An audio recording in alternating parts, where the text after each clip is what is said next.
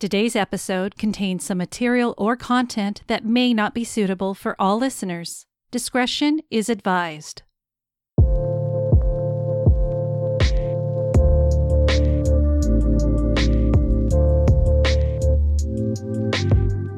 Welcome to the Plum Forest Podcast, where we give you modernized versions of classical Chinese fables and short stories. And for the 18th time, I know, we hit 18 episodes. Make sure to tap that like, subscribe, and follow button. And if you really want to show your support, or you're super bored, which are kind of the same thing, leave a comment or a review. And when you do that, it not only helps the host spread the word about us, but it also lets me know that you're listening, and I like that. I hope everyone is staying as safe as they possibly can during these tough times we find ourselves still in. I know it's tough, but we gotta work together to get through it. Wear a mask, please. They're not fun to wear, but the consequences for our society are way worse if you don't wear one. If you need one and want to show off your favorite podcast, please check out our website at plumforestpodcast.com to get yours, and we will send it straight to you. And guess what? You get something special when you buy one. A handwritten postcard from yours truly. And shit, I'll even throw a couple postcards in so you can write one and send one to your loved ones. Today's episode is a great one that I've always had my eye on when reading these short stories. This story has all sorts of twists and turns and even a great moral that we'll talk about after the story. You know how that goes. This story was written by a man named Gan Bao, or in Chinese, Gan Bao, around the year 150 CE, so it's really fucking old. But this story shows how family, no matter how annoying they can be, you still love and protect your family. This dude would write stories of supernatural events and was one of the most famous storytellers in all of Chinese history.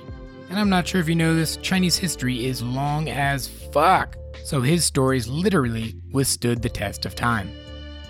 Well, let's see what this is all about and get into today's story, The Ridge.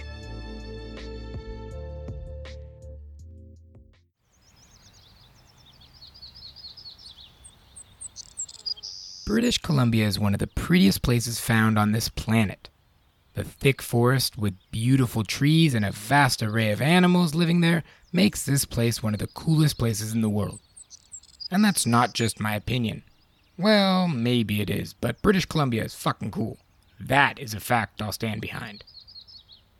Most people know that British Columbia's biggest city is Vancouver. And the culture of Vancouver has so many inputs from all of the native tribes mixed with immigrants, and it makes this a really cool vibe in that city. And if you've never been to Vancouver, it is amazing. It's such a cool vibe and overall just fun and amazing city. But where were we? Oh yeah, British Columbia. Okay, so the majority of British Columbia's population lives in Vancouver. But there are some people that live up in the northern part in these teeny-ass towns. One of these towns in northern British Columbia, if you can even call it that because it was just so small, is a town called Inganika Mine located between Barrier Peak and Mount Henri just west of Williston Lake. Okay, that was a lot of info to get, but this town was in the middle of nowhere in the mountains of British Columbia, really far away. Let's just put it that way. Now this town was an old mining town and very few people lived here because of the harsh winters and the remoteness of this area. But some people, those wild and crazy people, lived out there and it fit their lifestyle perfectly. And one of the inhabitants of this tiny-ass town was a man named William, but everyone just called him Bill. Bill lived in this tiny town with his 3 daughters, and his wife, before she passed many years ago, also lived there with him, but now it was just the 4 of them. The oldest of the daughters, Sammy, met a nice young fellow while studying at UBC, and they would be getting married soon, and she decided to move down south to Vancouver with her husband. And although Bill wasn't too fond of this idea of moving down, he was okay with it because it was his daughter's choice. The second daughter, Sharon, was 16 years old and a fierce hunter. Like, you know, in Skyrim, Ayla, the huntress? Yeah, kind of like that. But her and her father would often hunt together, and they would always come back with some sort of meat to cook. They knew what they were doing. The youngest of all 3 daughters, Lucy, was 14 years old and always watched out over the house and usually stayed home taking care of their home.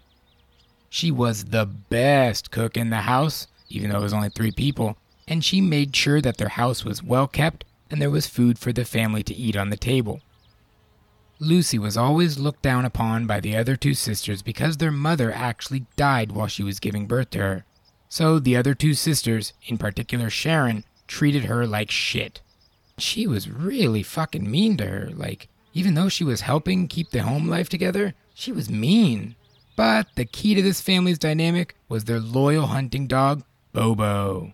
Bobo had been with them on numerous hunts, and every person in this family put this dog before everyone else, and this dog was their best friend.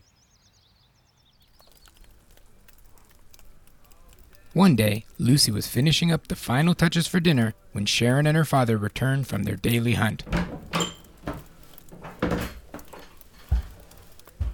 Hey, Dad. Welcome back. Hey, sweetie, that smells really good. What is it? Rabbit with potatoes and carrots. Oh, my favorite. Can't wait. Oh, hey, Sharon. How was the hunt? Fine. We got some rabbits and foxes, but that's it. Our traps keep getting fucked, but we just have to rebuild them. Bobo, hey, buddy. How was your trip? Bobo greeted Lucy with a load of puppy kisses that can make anyone smile. Why do you always baby that dog? It's gonna need to be ready when we encounter another grizzly, and if you baby it, it'll just be a little snack for the grizzly. Bobo kept playing with Lucy. Oh, he's a good boy. He just needs some love because you don't give him any. The dad and Sharon both washed up and sat down for dinner. Wow, this looks amazing.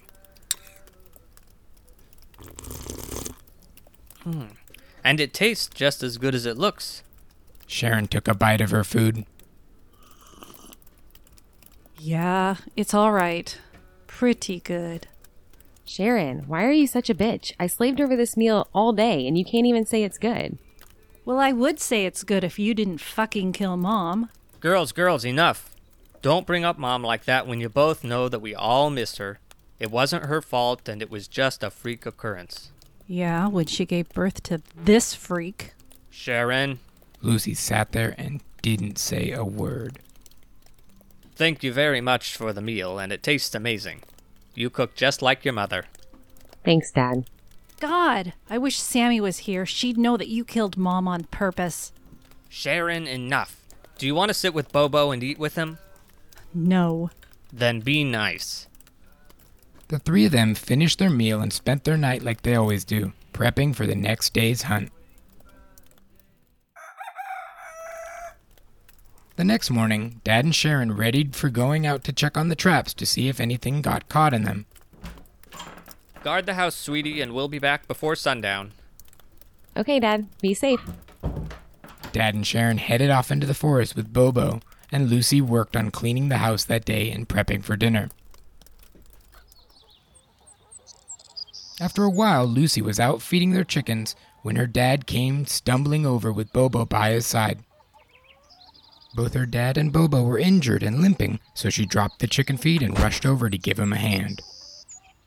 Dad, what happened? Are you okay? Yeah. I just fell. But Bobo got bit. Bit? By what? She inspected Bobo's wounds and noticed 2 puncture marks right near his rib cage. Dad, where is Sharon? I don't know where she is. What? Where is Sharon, Dad? She went off with Bobo while I was setting a trap, and I haven't seen her since. Bobo returned to me bleeding, and I headed in the direction where she went and fell, and now I can barely walk. I had to get here to make sure Bobo is okay, but I'm not sure where she is. Dad, I'm gonna go look for her. Where were you guys? No, not tonight. It's almost sunset, and if you go out there in the dark, you'll be going up Shit Creek without a paddle. Okay, just sit down. I'll get some bandages and a splint, and I'll fix your leg. Did you happen to see the wounds on Bobo? Yeah, I did. Dad, they look like a snake bite. Yeah, I know. They look like a snake bite. And a big snake, too. Do you mean that the Inganika snake is back? Where were you guys setting traps? We had to.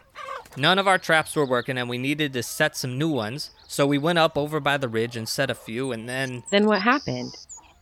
Sharon went missing. Dad, you've told me since I could remember that we should stay away from that goddamn ridge. And of course, you and Sharon went right over there. What did you think was going to happen? Did you think it was going to be okay? Well, look at the situation we're in now. God, you are exactly like your mother. She used to yell at me just like that. Not now, Dad. We need to go find Sharon. Okay, it's too late now. We'll go tomorrow morning. We'll head out and go searching for her. The dad, Lucy, and Bobo all headed inside, and Lucy helped her father tend to his wounds. And of course, she gave Bobo some tender TLC, but both Bobo and her dad were in no place to be active at this point. Lucy helped her father and Bobo that night and made sure they were in a good place to rest. The next morning, while her father laid in bed, she got up to go find Sharon. As she was in the process of gathering her things to leave, she grabbed her satchel, her gun, and her trusty canteen when her dad chimed in. Lucy, what are you doing? I'm going to find Sharon. By yourself? Well, it's not like you're in any place to give me a hand. You just rest. I filled up the kettle with some hot water for you, so drink that. I'm going to go up on the ridge and look for Sharon. What about the snake? I'll deal with that snake however I need to. What about Bobo? Bobo needs to rest, just like you. I'll be back by sundown. She opened the door and took one step out of the door when Bobo came up to her as if he was going out with her.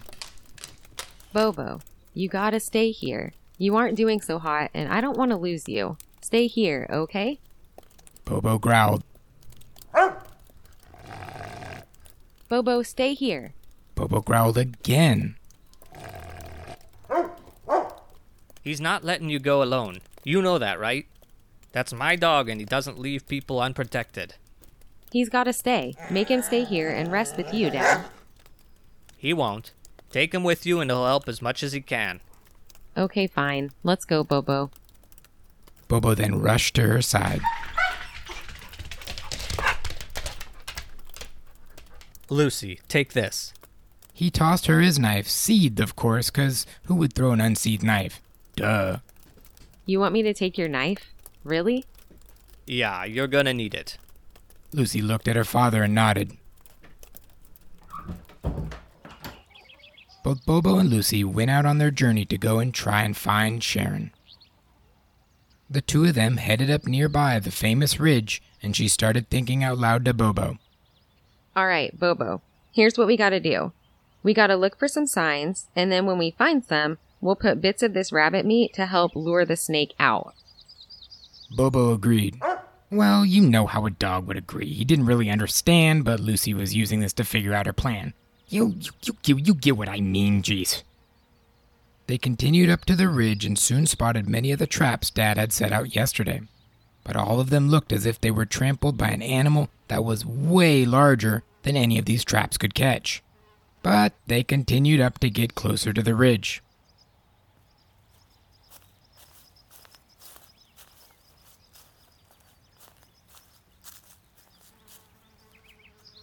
As they soon reached the ridge, there were blood markings on a nearby log, and all Lucy could think was, That blood is fresh. It's gotta be either Bobo's or Sharon's. Bobo looked at her and smelled the blood on her hand and began to track the smell of this blood.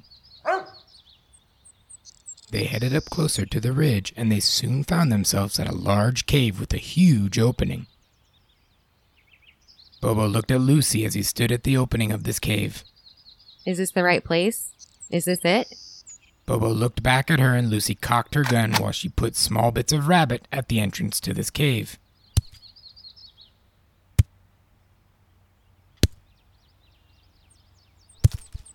And they then headed over to hide behind a huge boulder and waited to see if this snake would come out.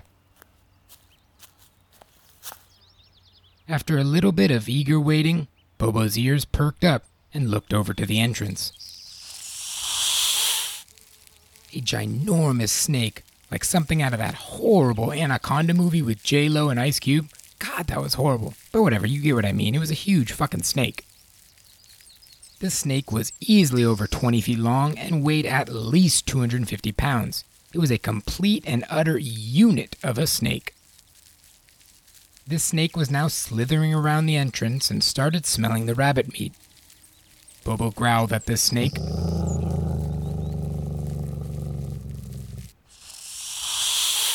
The snake glared over to see both of them hiding behind this rock. All right, you piece of shit. Let's rock and roll.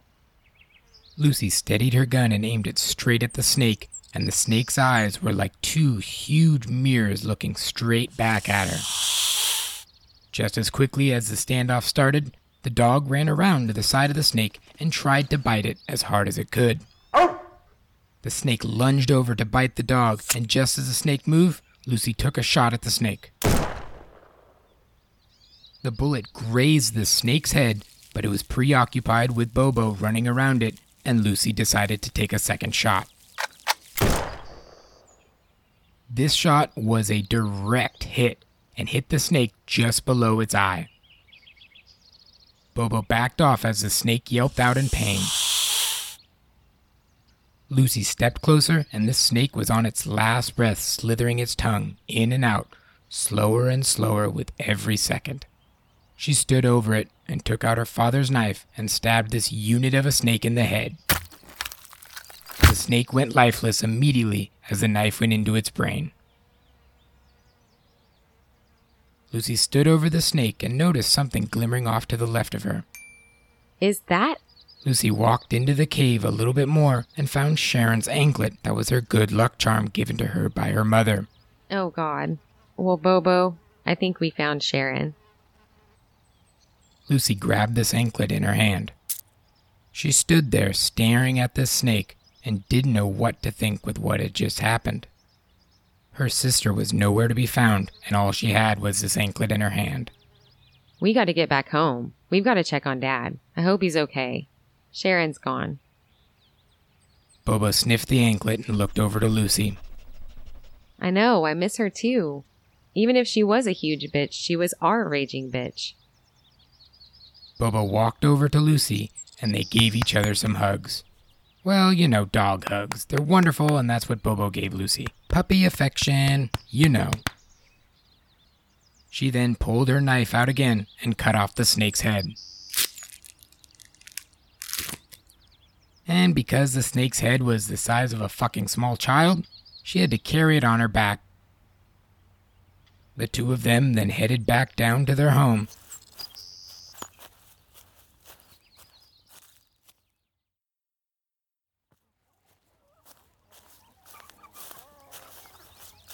And when they arrived, they met her father as he was sitting on the patio sipping some whiskey for the pain. So how was it? Sharon is gone. She placed the anklet on the table. God damn it. That girl fought, though. She was always a fighter. That snake had a lot of stab wounds. She did not go down without a fight. The dad was holding back tears when Lucy said to him, We got the snake, though. Wait, what? You killed it? She swung around the snake head and slammed it down on the table. You actually killed it? Holy shit. You really are your mother. I thought you said no one could ever kill that snake. God, you have your mother's arrogance and pride. Well, it wasn't easy. I would not have had a chance if Bobo didn't distract it. I can't believe we lost Sharon, but you rose to the occasion. I bet Sharon and Mom are looking down and smiling at you right now. Lucy washed her hands and headed inside.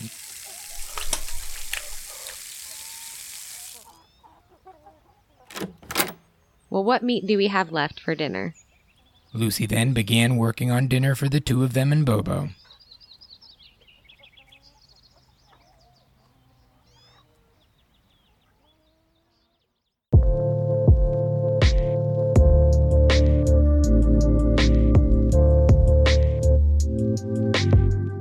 Oh, buddy, that was wild. I'm so pleased that she was able to get that snake and slam his head on the table. That's one of the most badass things you can do, by the way. Like if you lose your sister to a snake and dad's at home resting, then you come home and slam that mofo on the table. Badass, with a capital B and a capital A if you don't know how to spell badass. And like I said before in the intro, in the original of this story, she was also a girl, and to think that in that time era, to have a female protagonist who slays the big ass animal, That must have been a radical idea for them. But Chinese culture has always been talking about women saving the day. Like if you look at Mulan and all sorts of other stories, women can whoop just as much ass as any man. Well, maybe not Chuck Norris, because no human or animal can whoop that much ass, but you get what I mean. Damn, what about a female Chuck Norris? Think about those babies they would make. Like I bet I would drop kick out of the uterus and the only person who could birth that baby would be the female Chuck Norris. Oh man. Alright, I'm off topic, but that's a cool idea and great to think about. Either way, I loved how this story portrayed women as badass people who do all the housework, but when the time comes to it, she lays down the motherfucking law on that motherfucking snake. Oh, and I bet you have some weird questions, so make sure to head over to that Plum Forest Podcast subreddit and get answers to any questions that you may have. Our voices today were done by a great group of people. The role of Bill was done by Ethan Steimel, who's done a few other roles for us.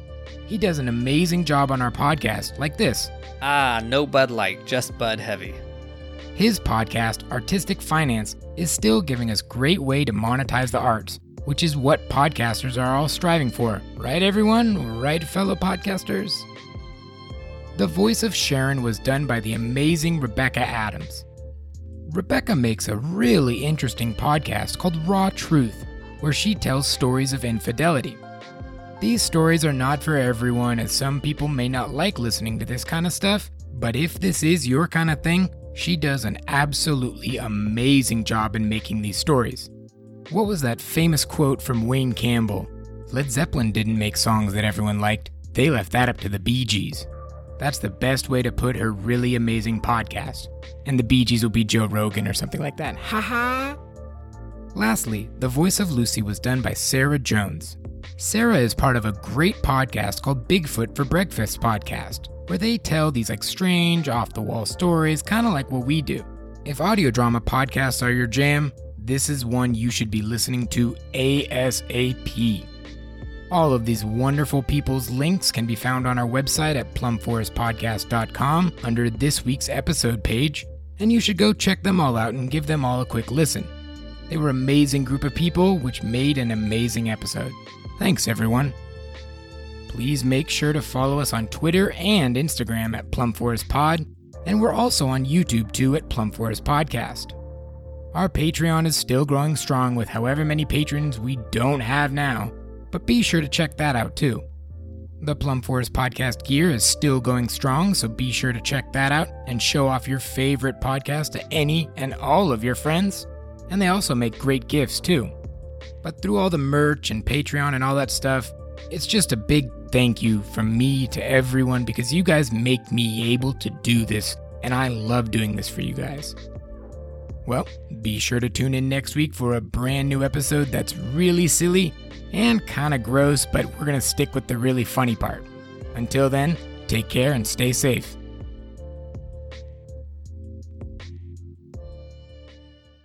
You just listened to a Where's Kellen production. Nailed it.